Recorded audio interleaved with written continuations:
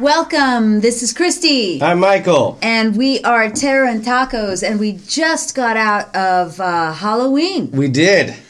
We did. We did. We did do that. We did it. Okay, so I don't even know how to start because it's not. This is not even like a negative thing. No.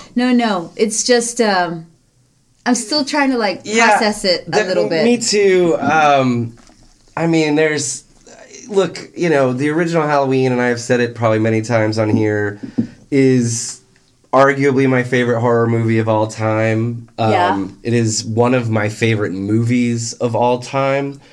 I was even obsessed with 4, 5, and 6. 2, 4, 5, and 6. So it's hard for me to even wrap my mind around what just happened. So let me ask you something. Mm-hmm. And sorry y'all out there in podcast land, but I think there are going to be spoilers. Many spoilers. There are going to be spoilers. Yeah. So if you want to go watch Halloween before you listen to this, you should go do that. Yeah.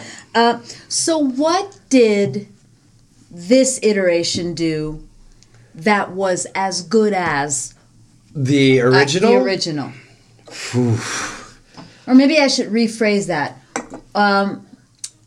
What did you like?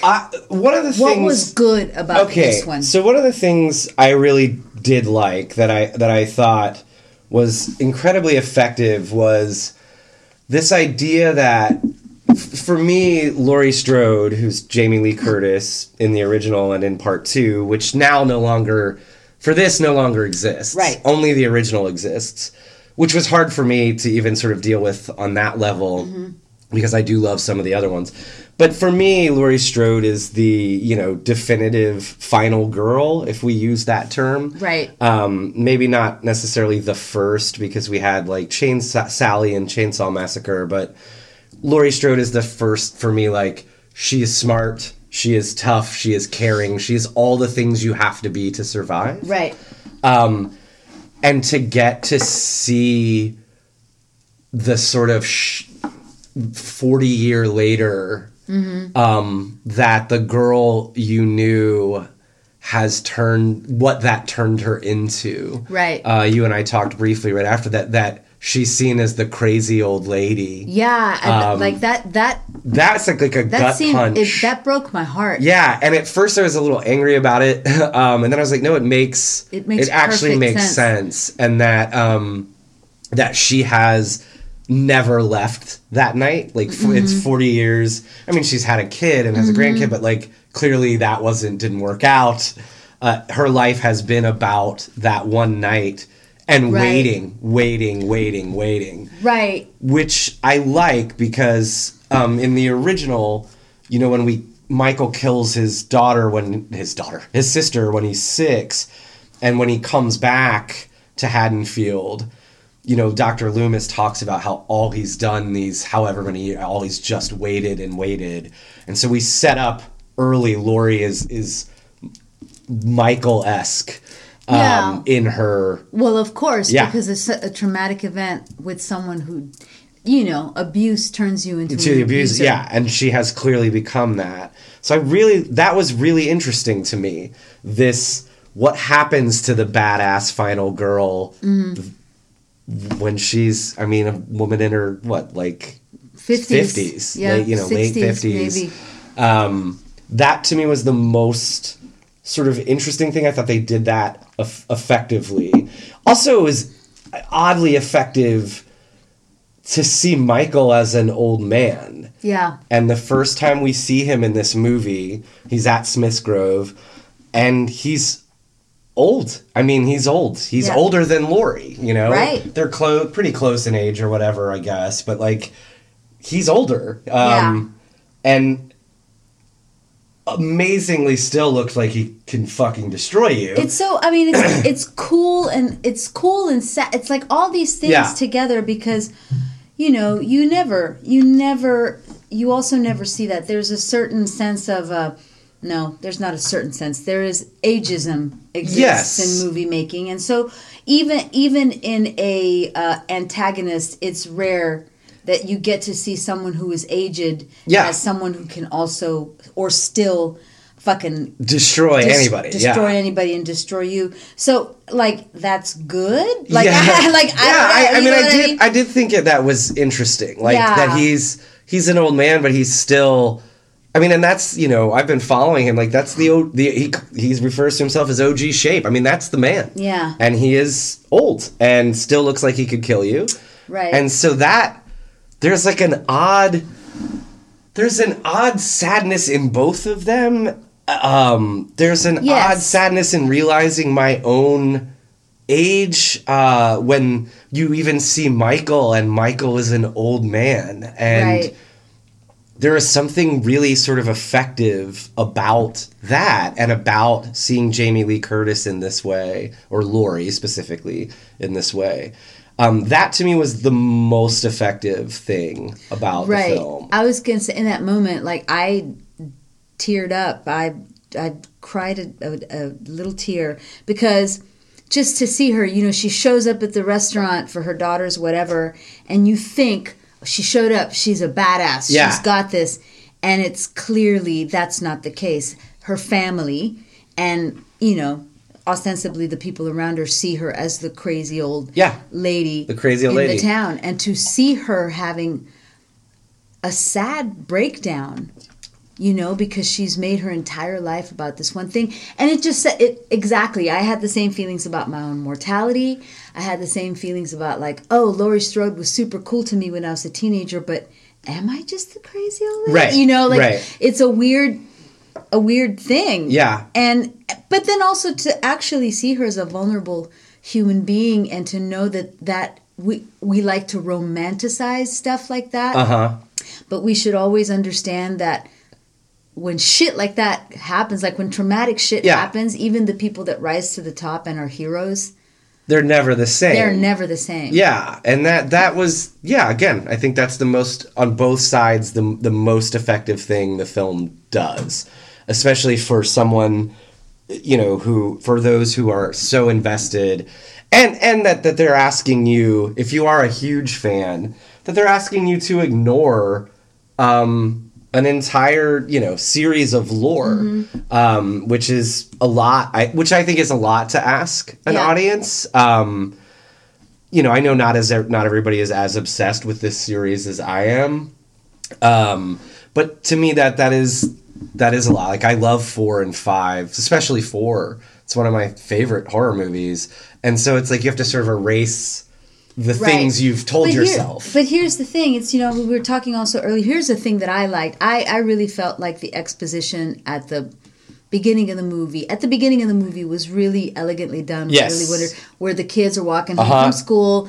Same trope as the original. Perfect. Kids walking home from school. Yeah. And they're talking about I guess what you would call the urban legend of Laurie Strode. And so Michael it turns the later movies into the urban legend, which is great. Exactly. So to me, it's not so much that they're erasing everything that happened. They are absolutely incorporating it into canon, but they're incorporating it as urban legend, which I thought was brilliantly handled. And I loved, I loved the opening credit, like the nod to the original in the opening credits, but rebuilding the pumpkin instead. Yeah, I love, the jack-o'-lantern. And the fact that at the end of that little scene, he blows up a jack-o'-lantern. Yeah. He's like, okay, we've told you the story.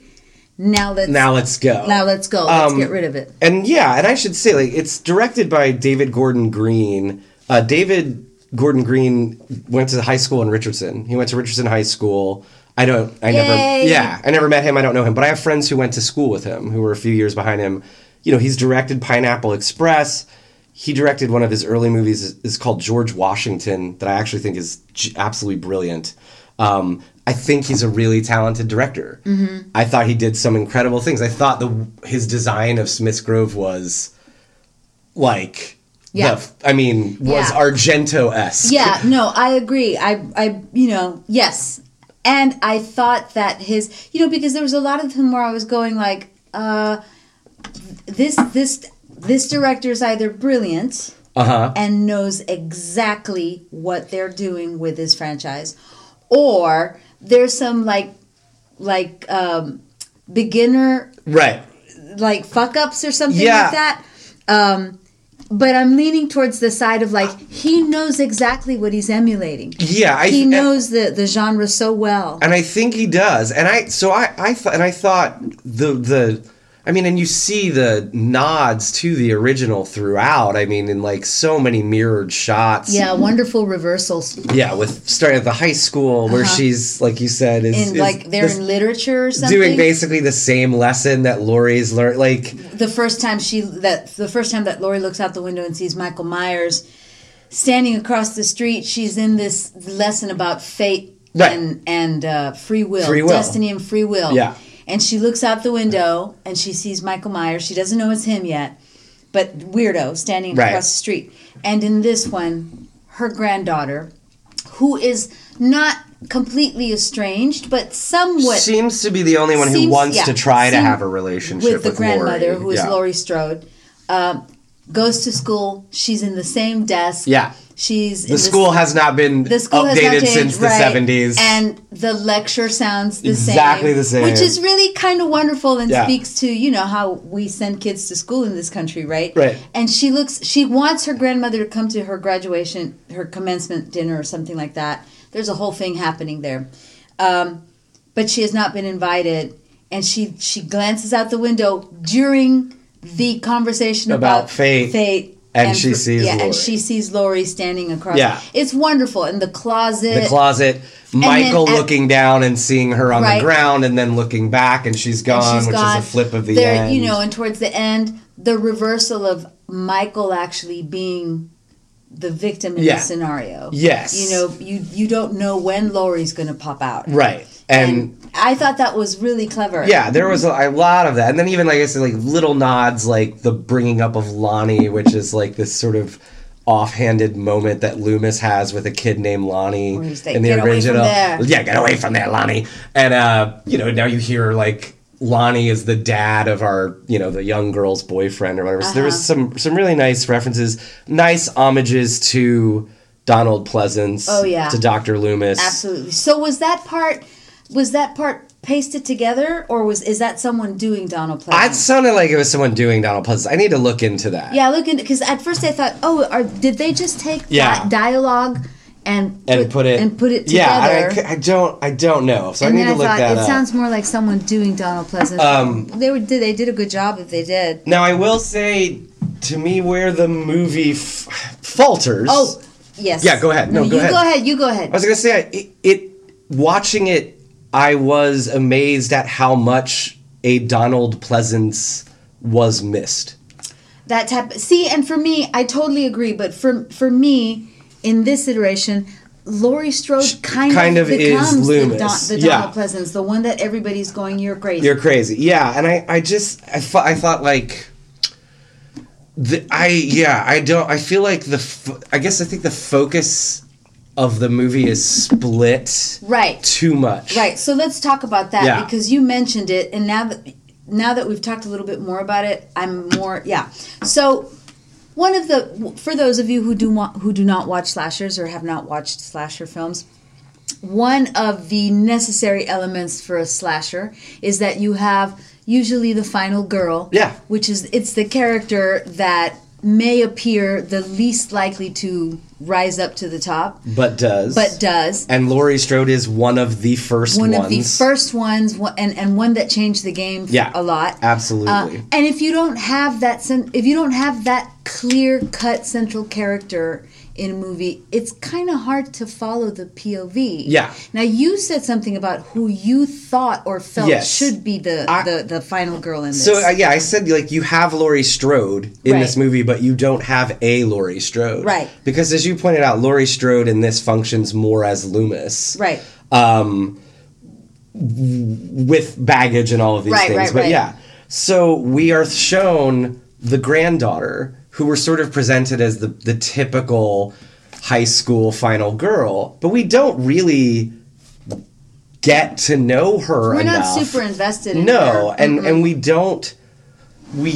get glances of her friends and things, but not in the way that the original does so well. Right. And then you have the mother, who's like Judy Greer, I love who that I love. I love that actress.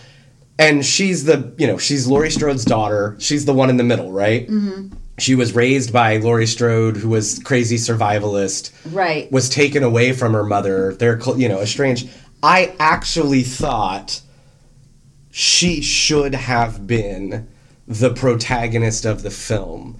And it never quite can decide. It never quite got there. Yeah. Yeah, she had, so the granddaughter's complaint against her mother, the only thing that they give us is that the mother, she wants a relationship with her grandmother. Sure.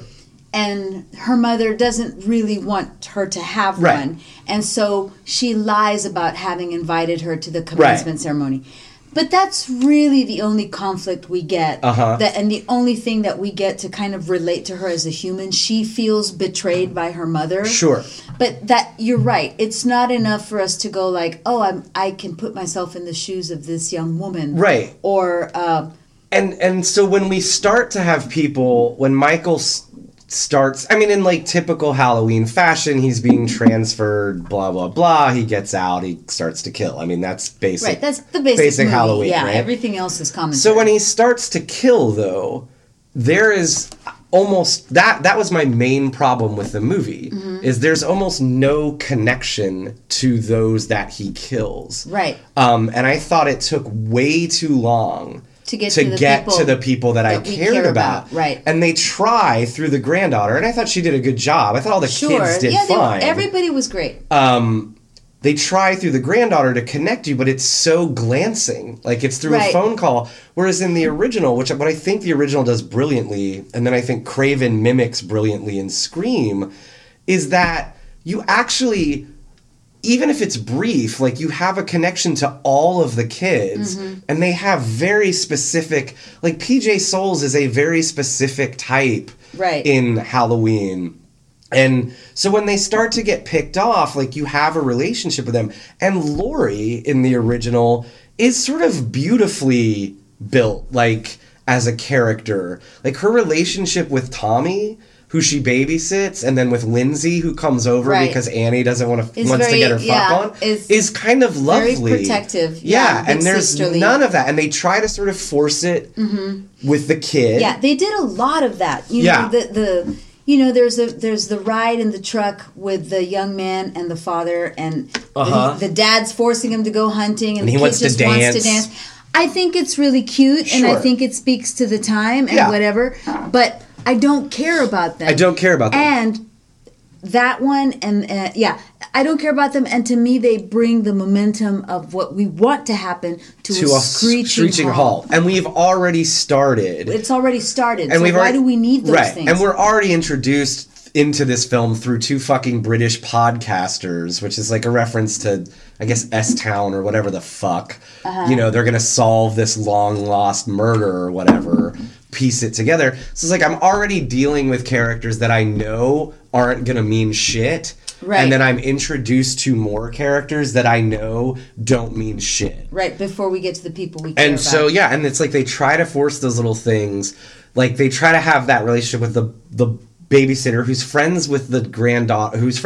We meet when they're walking to school, but not in the way that, like, we meet Laurie and her friends in the original. Right. And so, like, all of a sudden she's babysitting this little boy and they create this little relationship. Sweet. And then she's dead within a minute and a half. Right. There's no... And her boyfriend shows up. It's like, I got a tattoo and this is going to be... It's like, but we don't even know you. Right. And then the other is, like, random woman gets killed. You know, so he Which one was the Which is to get the knife, which is you know... I actually laughed at that part. It just felt comical to me. Yes, me too. And I know it's like there is sort of this running thing in the film that he, you know, will have a weapon and then he upgrades to his blade, right? His knife. So I get that as a reference, but it was sort of comical. Right. There was, you know, the little boy that just wants to dance. That was a good kill, though. Yes. But, like, it's a little boy. Yeah, that was... And we saw it. Yeah, and also I thought there was a good kill, but that scene is so long. Like, it was so long. I wrote this down, there is a level of brutality in this that is clearly because it's 2018, And there's even sort of a reference, like one of her friends is like, you know what happened to your grandmother? 5 people getting killed or whatever by a guy. Like, that's not even a big deal now by our modern standards. Right, that's right. And so the way we see the film unfold, like, there is a level of brutality to Michael and to the murders in this that is far beyond the original. Right. And I thought that was particularly brutal. Yeah. Because that's a little boy. It was a little boy. Is he 12 or something? Yeah, something like that. I felt that one. I was like, oh my God. It was absolutely brutal. Shocking. And then like the level of violence, the level of just like banging people into things until their faces are a bloody mash. That was something I had not seen before. Right. And that's not, and that's different. And I think that is purposefully like, it's 2018. I mean, the original, the body count is really low and the murders are not... It's pretty straightforward. Yeah. Boom. Jab a knife through a dude. Yeah. Which, I don't know. I don't know how I feel. I thought Michael... I don't know. I thought Michael was more interesting without the mask in this and less interesting as Michael Myers. I really did love the moment, though, where, I mean, I know it was kind of like dramatic. Oh, when he put the mask. Oh, but I loved the moment where he finds the mask. Yeah, that was great. And he puts it on and I loved it. I thought that was beautifully great. Shot. I sort of missed the, my favorite thing about him is the sort of like, when he kills someone... And then in the original, and he just stops and sort of tilts his head and looks at his work.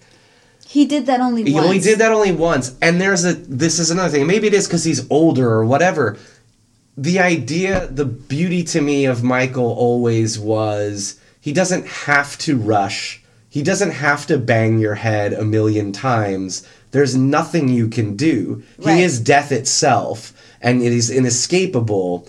And I lost that in Michael in this. Yeah. And maybe it is because he's old and it's a different thing. But or maybe it's just a different time. I mean, Halloween did break a lot of barriers when it came out. And you can't just retread it. That level of brutality, not that it didn't exist, but we were not so exposed to it because we grew up without internet, Michael. Correct. I mean, and even look at the difference of you have real kids playing kids now. Yeah. Like Jamie Lee Curtis and PJ Souls are clearly not They're adults. They're in their 20s. Right. These are straight up kids. Like the little, I shouldn't say little girl, but the granddaughter looks like a kid. Yeah. The 2 boys who are interested in her are clearly kids. Look like children. Yeah, they're not grown ass men, which they are in the original Halloween. So that's like a whole different thing. Yeah, so that, I don't know, there was something about Michael, I don't know. I don't even know how to explain it. Yeah. He just wasn't quite Michael for me. It's, and I feel that's I like looking for little, signals in the movie, and I wonder if part of it was like, we're just going to take this in a different direction, right? And I get that as well, and you can't just remake... It's part of why I loved that scene with Jamie Lee Curtis, because the Laurie Strode where she breaks down, because just this idea that the heroes that we make of people, never considering that they actually have to live in that moment forever. And that it has changed them intrinsically. Right. And we ignore that as a culture. Yes, and I think that maybe that is their point with Michael as well. Like, this thing that you've built him up to be is also, like, how could he can't be the same thing. It's 40 years later. Right. He's waited 40 years for this moment. He's been chained for 40 years for this moment. And so, of course, he's going to come out and do whatever he has to do. Right. It's such a weird spot because... But it's not a bad movie. No. I thoroughly enjoyed it. Absolutely. And I thought it was beautifully shot. And the way it was shot actually reminded me very much of the original one. It was really great. And I feel like... I don't know. And maybe it's because we're fans and we grew up with the original one. Yeah, you're wearing your Halloween shirt right now. Yeah. That maybe for us it's kind of like, oh, it's great. I do like it, but whatever. Sure. But for maybe younger people that didn't grow up with Halloween the way we did. Right. to them, it's because we have a few listeners who are like, this is great. Yeah, and I do think, and look, I was so, I think I've probably said this multiple times, I would love to hang out with Rob Zombie. He seems like a guy like who would be awesome to hang out with. I was so angry at his remake. I was so angry. Yeah. I hate his remake. That is not how I feel at all about this. There were certain things that I was really excited about. And I think David Gordon Green did shoot it beautifully. Mm-hmm. Any issues I have, and I don't know if you can pin this solely on Green and McBride's screen date because he wrote it with Danny McBride. My issues, I think, were screenplay related. I just thought there were some structural things that didn't. There were scenes that weren't needed. Right. There were scenes that didn't build. There were other scenes that we missed. Right, and those were my issues. Am I wrong? But there was some stuff with the editing too. Like there were a few cuts. Where I was like, that makes no sense. Yes, and I'm not even talking continuity of surroundings. I'm talking continuity of idea. Where I was like, huh? Yeah. Like, what happened there? Right. And to me, it seemed, for some reason, to be a problem of editing. And so maybe it is editing, or maybe it's a combination of screenplay and editing or something. I don't know, but there were scenes that just brought the momentum to a dead halt. Like, the conversation between the two cops in the car about Banh Mi. The fucking Banh Mi. And I get it, like, in some of the later Halloweens, there are these, like, sort of moments, like, odd, like, wacky cop moments, not in the original, but in sort of like 4 and 5. And so part of me was like, are they nodding to 4 and 5? And I was like, but if they are, it's stupid, especially at this point in the film. Yeah, and it just seemed, and I have nothing against Danny McBride. I think he's a really funny guy. I liked Eastbound and Down, but it sounded like Pineapple Express. It sounded like, oh, these are the guys who made the fucking epic stoner movie. Right. And like, why is this happening right now? Right. As we're approaching the fucking climax of the movie. Right. And we've all been waiting for this. Yes. Too long, by the way. We've been waiting too long for it. So, yeah. So do you feel like the length is related to the fact that there had to be so much exposition and so much explaining away of things? Like, and I get it. That first scene where the 3 teenagers are why am I talking so loud? That first scene with fired up. Yeah. So when they're all talking about the old movies or whatever, but then we have subsequent scenes where there's also a lot of exposition happening I thought, did we need it? Like, no. I appreciate it, but... I think you're absolutely right. And I think you're right when you say that the way it's handled with the 3 teenagers is elegant, man. It is lovely. It's so well crafted. And then like there were too many homages. Yeah. Like the grave site keeper taking them to Judith Meyer's grave, and then we get the flashback to the first scene in the original, right? And then we get, we also then have flashbacks to Judy Greer's childhood, which I guess you need, kind of, but I don't think you do, actually. Yeah, and she explains it. And I will say this, like, I love what he did with Smith's Grove. And how he created that visual image is incredible. I thought we spent way too much time with the damn Brits. Like, I thought we could have moved past that quicker. Mm-hmm. Because we have, like, they go to meet Michael. They go to meet Laurie. They go to the gas station. Like, we were with them for a while. Right. And it's all exposition. It's all exposition that... I don't know if we need it. I don't think so. But when he throws those teeth over the bathroom, yeah, man, that's crazy. And I almost, like, there's part of me that almost thinks you could have introduced Laurie later. You know what I did miss? I missed, like, a big appearance for Laurie. Yes. I mean, and they kind of attempted it, but when we finally saw her, it wasn't in the way that I expected to see. Maybe that was the point. Sure. But... like when Michael dons the mask, that is a moment. It's a moment. Yeah, I mean that's. And I feel like hey, she's earned a moment. And to me, I'm like, let's rewrite the movie. It's so easy to make a movie based on one of the most iconic films ever made. But to me, there is a way that you get more time with Greer and the daughter, and you introduce Laurie later, and you can cut some of the podcasters. Right. And that's because it just seems like it's like we're almost going, and then finally we're going. Yeah. And it took a while to get there. Yeah. Yeah, I think that could have been replaced with a specific reason that Judy Greer does, like, why has it driven her crazy? Yeah, and I think, or I don't know. I think you're right. And I do. I mean, I know. Again, I'm sure it's like one of the the things you say you never do when you give notes. Like, don't try to rewrite someone's thing. And it's stupid to do it, but like, I do. She to me is the one. She has the climax of the movie is hers. Right. And do you think that they attempted to give it to her with that one tiny moment? Because she does have that moment where she's down in the basement and she's crying for her mother. She's a grown woman and she's crying for her mother. And Michael Myers rips the island off the floor and finds her and she pretends to be like vulnerable. Right. And then she fucking shoots him. And she says, I got you, or something like that. That wasn't enough for me. No, and to me, like, it wasn't enough because we hadn't been like if it had been her story, right? I think that would have been right. And that to me is the story I actually wanted to see.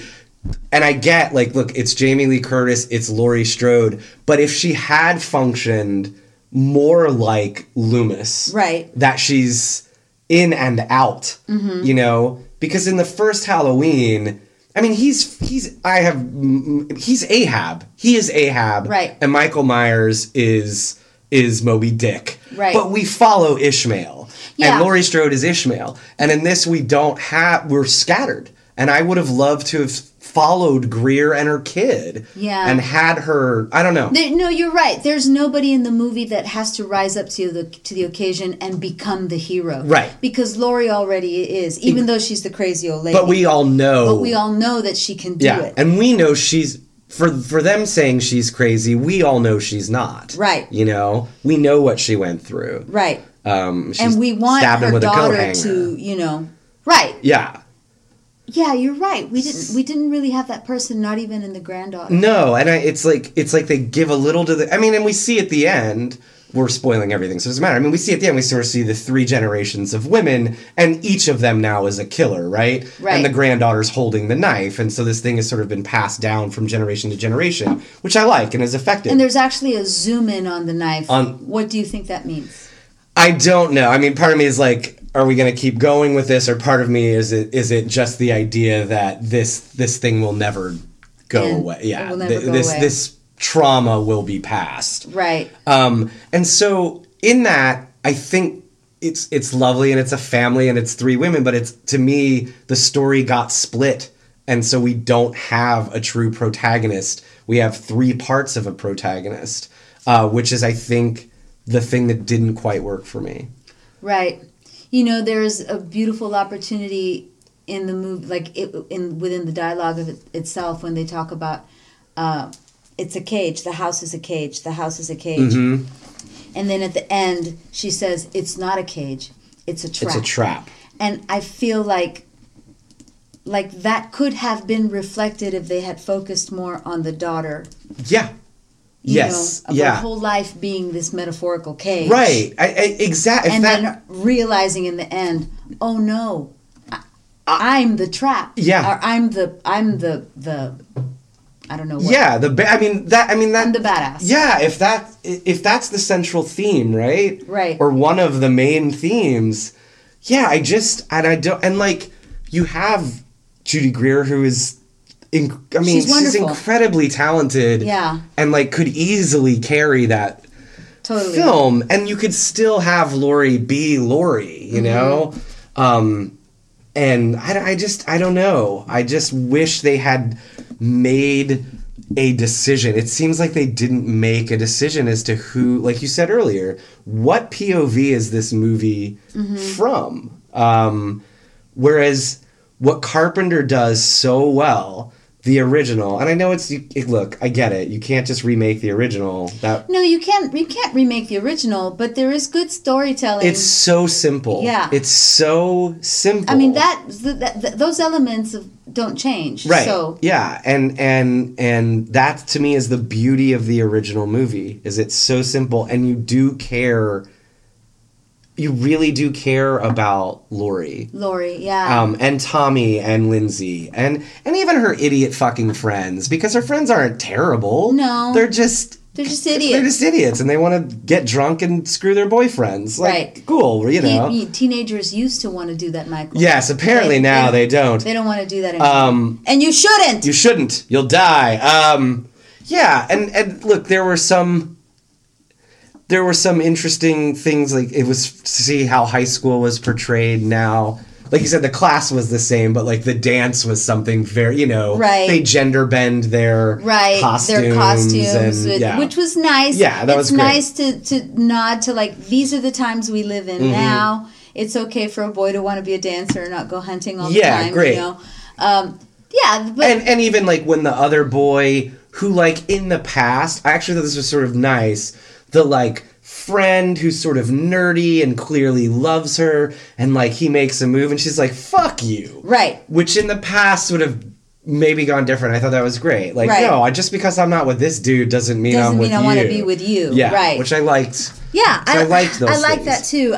I feel like they may have not come at the right moments in the movie. Only because by the time we got to them... the train was going. Yeah. The train was going. Yeah, it was too late. Yeah, but I have to say, man, I didn't hate it. No. And I was thoroughly entertained. Some great kills. Great scares. Like even the ones that made me kind of chuckle. I can't remember if I chuckled out of nervousness or chuckled out of, like, because it was funny, and I think it's more out of nervousness. I thought it was beautiful to watch. Do you think that we should never order chicken fingers again? I think we ordered chicken fingers again. I think you might be right. But you know what? Here's the thing: is that we hated The Nun. Oh yeah, we fucking. Honestly, we have reviewed. This is our third go watch and review. We had serious issues with Hereditary. The Nun is the stupidest fucking movie ever made. This was. Like, I liked it. Me too. And it had, so let me say that, like, for me, it was an impossible task. Yeah. I mean, it would be like if you called me tomorrow and you're like, dude, they just made The Godfather 4. And I'd be like, wait, what? Like, I don't know that there's anything this movie could have been that would have satisfied everything, for me, but it's really well made. It is really well made. I wonder if maybe this is, sometimes when you do a reboot of a franchise, there is that one where you have to jam everything into it. And kick it off. And like, man, I mean, hearing the score again. And isn't Cody Carpenter is his son, right? Yeah. I mean, that's so great. It's beautiful. And the score is beautiful. And I like hearing that again, and it was awesome. And yeah, I mean, there were some really great moments. Yeah, there was like things that if you grew up watching the original over and over again, you would be like, oh, I love the part where Laurie is walking around the house looking for Michael Myers, and she suspects that he's in the closet with the slats. Of course, yeah. That was lovely, nice reversal right there. And even when she's riding in the car with the sheriff or the deputy. Mm-hmm. And it's like the Loomis nurse conversation at the beginning. Some great stuff like that. That maybe if we had less of that and more. It's like I keep just writing that. Like if I think it could have just been just streamlined or a little more focused. Mm-hmm. But yeah, I mean there are some. If you're looking for some like violent fucking kills, there are quite a few. Yeah. The one with the boot where he just Oh, man. Good Lord. I was like, okay, stop. Yeah, that was a lot. Oh, that was one part also that I didn't like. Yeah, I didn't either. I don't know. No, I saw it coming early. Are you talking about like the twist thing? Yeah. Well, can we just say it? Or? Yeah, just say it. Yeah, the thing with the doctor, like I saw that coming early. I thought they showed their hand way too early on that, and I just didn't buy it. When did you see it? Almost like when he says, like when they're moving and he says, "I'll be by your side, Michael." Oh, okay. Like, and I was like, this dude. Oh, and then, yeah, you're right. And then when the bus turns, I was like, well, he's doing this. Right. But I didn't, that was like a bridge too far. I didn't even like, it didn't even dawn on me that he might have been the one to make the Yeah, that was bus. what I thought. Wow. But I didn't see it until the moment where he like takes out the pen, quite frankly. And I thought, oh no, what direction is this going to go in? Yeah. Is he going to take off the mask and then this is the guy who Right, I was like, yeah, and dude. then I could feel that you were going to be mad if that happened. I did. I was like, oh, I bet he's like super angry. Yeah, I was now. getting, and I thought they... So that when he dies or whatever, I felt like, okay, but why? Why? And why all of a sudden, that was, I had some, why did we go that route? I did feel like I saw it coming, which is fine, whatever. And then Michael's in the car. He's in the car with the girl. So why does he let her go at that point? Or is he letting her go to follow her? Maybe. You know, I just like, I thought that was like a weird turn we didn't need to take. Much like the Banh Mi conversation. Yeah, there was also a lot of stuff when we finally get to like the big, confrontation and he's in the house and all that kind of stuff. Was that it seemed to me, and maybe I'm just being persnickety, but like I just used the word persnickety. I like it. That for someone who has been dealing with his trauma for a long time and who has been preparing her entire life for this trauma, she was not prepared. I had the exact same thought. And so what do you think that was poor storytelling, or do you think it was him saying she's not prepared? She thinks she's prepared, but she's not prepared. But I just could not, if Lori had been preparing her entire life, I just don't know why she would have glass windows in her front door. Exactly. I had the exact same thought. That really bothered me. And I thought, oh, well, maybe they want me to, make the connection of like, she has spent all her money on all this other stuff, and maybe... But I was like, no, that's not an excuse. No, I mean, she has a remote control island in the kitchen that moves and leads to an underground lair, and she left some glass fucking windows in her door. No. That really bothered me. Yeah. And, like, I don't know, like, the whole dad thing, I don't know about all that. Oh, the dad was weird. Right? Wasn't that like a weird character choice? Absolutely. Right? I mean, I've seen that guy on Canadian TV before. Okay. I don't know where, but I can't remember. But I have seen that guy before, and so he just seemed to me like an odd choice. It seemed like a very odd choice. I mean, I appreciated the humor and like his dad jokes and whatever. No, and he's a talented actor. It just was like such an odd... It was weird that he was with her. They seemed like from totally... Like an odd couple. And very different ages. Yeah. Am I wrong? No, he seemed much older. Right? Yeah, he seemed much older. Yeah, that was just weird. I don't know. Yeah. Maybe I'm overthinking it. No, maybe so. I mean, maybe it doesn't matter because he does get killed, like, super fast. Yeah. Yeah, no, I just felt like a lot of the dialogue and a lot of the stuff that... And maybe it was just meant to be like he's just a weirdo dad. Right. But it just seemed like a lot of superfluous... We were getting a lot of superfluous information. Yeah, and even the stuff with the boyfriend... Yeah. That never It never went anywhere. Off. And are we supposed to feel bad for her because her boyfriend kind of cheated? Yeah, again, it's like... Is that the thing? But I don't think so. It never pays off. It sort of splits her off and she goes home, which I get. But, like, we spent a lot of time with Cameron, right? Or whatever his name is. Like, why did we spend... And what happens to him? Nothing. Right. He didn't die. Oh my God, you're right. Nothing. And the little tiger girl that kissed him didn't die either. No, and so like we spend a lot of like we have them in the hall. We go to dinner with them. See, now that would have been interesting. What would have been interesting is if he does follow the granddaughter throughout the whole. Like we get to the story faster, and he starts to follow the granddaughter, which seems to me like it would make sense, right? And then we invest more in this.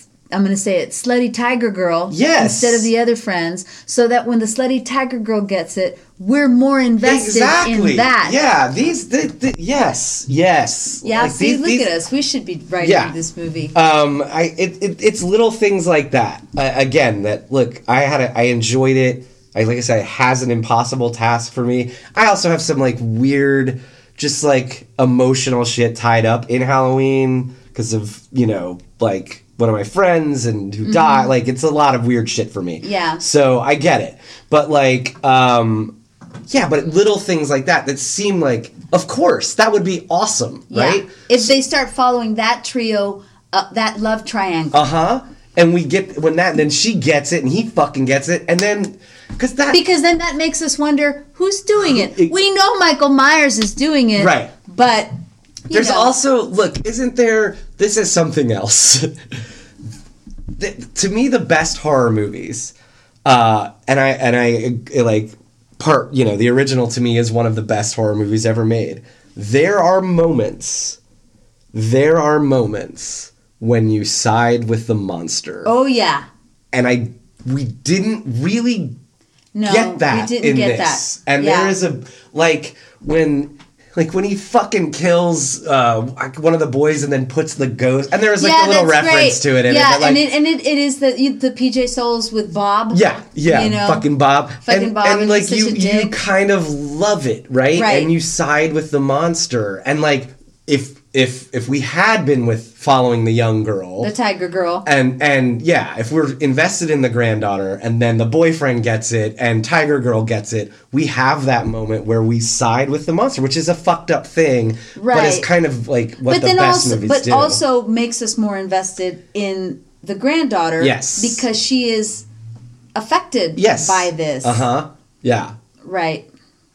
Right. But we didn't hate it. No. Had a good time. Absolutely. And I am sure watch it again when, Sure. And like now that like when I watch it, I think if I have some sort of like emotional distance from it, it'll probably help. But yeah, again, like some brilliant kills, some beautiful shots. If you aren't obsessed with the original, this is a good great like sort of classic slasher film, you know? Made by somebody who clearly loves the original. Yeah, and that I respect. And I mean, and I know people who really do love the original who also really loved this one. They've already told me. And so, I definitely... Are they people that saw the original when we saw the original? No. Yeah. I mean, that's not... I'm sorry. I'm not denying your experience. Totally, I'm not. No, but it's just a different perspective. No, you can't. You haven't been sitting around for 40 fucking years. Right, you know? right. I mean, and good Lord, nor have I. I was 2 when the original came out. But, like, I saw it really young. It's been decades. I'm, still angry at Rob Zombie. Like, I'm still at that point, So, okay. What about the preview for Suspiria? Oh man, this is like we're just gonna go down this road in another 2 weeks, right? Yeah, we are. We are November 2nd, right? November 2nd. It comes out here. I think it's actually already out in like L.A. and New York. And I'm gonna go see it. Of course, and I think we're gonna do this again, right? Yes, absolutely. It looks batshit insane. It looks batshit insane, and here's the thing: how can you compare? Like, how can you even go like? It wasn't as good as the first. Right. Because is the first good? I don't know. I don't know. But I love it. I love it. It looking batshit insane actually has me excited. Yes. Because, I mean, we've talked about this, I think maybe last week or a couple weeks ago. The first time you see the original Suspiria, you're just like, what the fuck did I just watch? Right. You have to watch it a few times. And I kind of get that vibe from this one. So I'm excited to see what the fuck happens. I am too. There's a lot of it feels like the original in a lot of ways that are like over the top, but also a completely different aesthetic. Yeah. Which I'm so glad that the director did, because there's no way. There's no way. I mean, part of me feels like we're going to go watch a movie called Suspiria, and it will have witches and ballet dancers, and beyond that, it'll be just a totally different movie. Yeah. I mean, for me, already those things... Yeah, you know, it's like, boom. A coven at dance school. Great. Somewhere in fucking Europe. Yeah. I'm in. Yeah. And like, I've heard a lot of, or like 3 of the songs that Tom York did. Oh. And they sound awesome. Sounds great. I mean, it's different than Goblin, which is, I think, again, the right way to go. Right. You know? And Tilda Swinton is in it, and she plays 2 roles. She plays 2 roles, so those dude. 2, I mean, that already also gets me super excited. Yeah, me too. I fucking love that woman. Me too. Yeah. Yeah. So we're going to go do this again in a couple of weeks. We're going to go watch Suspiria. I think we're also going to try to hit Dracula, right? Bram Stoker's Dracula. Before then. With special guest star Aspen Taylor. Yep. But yeah, so go see Halloween. I had a great time. Yeah. Next time we go, when we see Suspiria, I'm definitely going to order the tacos. Me too. Yeah. I think we've learned our lesson. We've learned our lesson. And what else? I don't know. I mean, Halloween is approaching, y'all. Halloween is approaching. We hope you have a safe, wonderful, happy Halloween. If we don't talk to you before then. And if you have costumes, photos, send them. Let us know what's up. Shout out to Jim John for our music. And we'll talk to you soon. All right. Bye.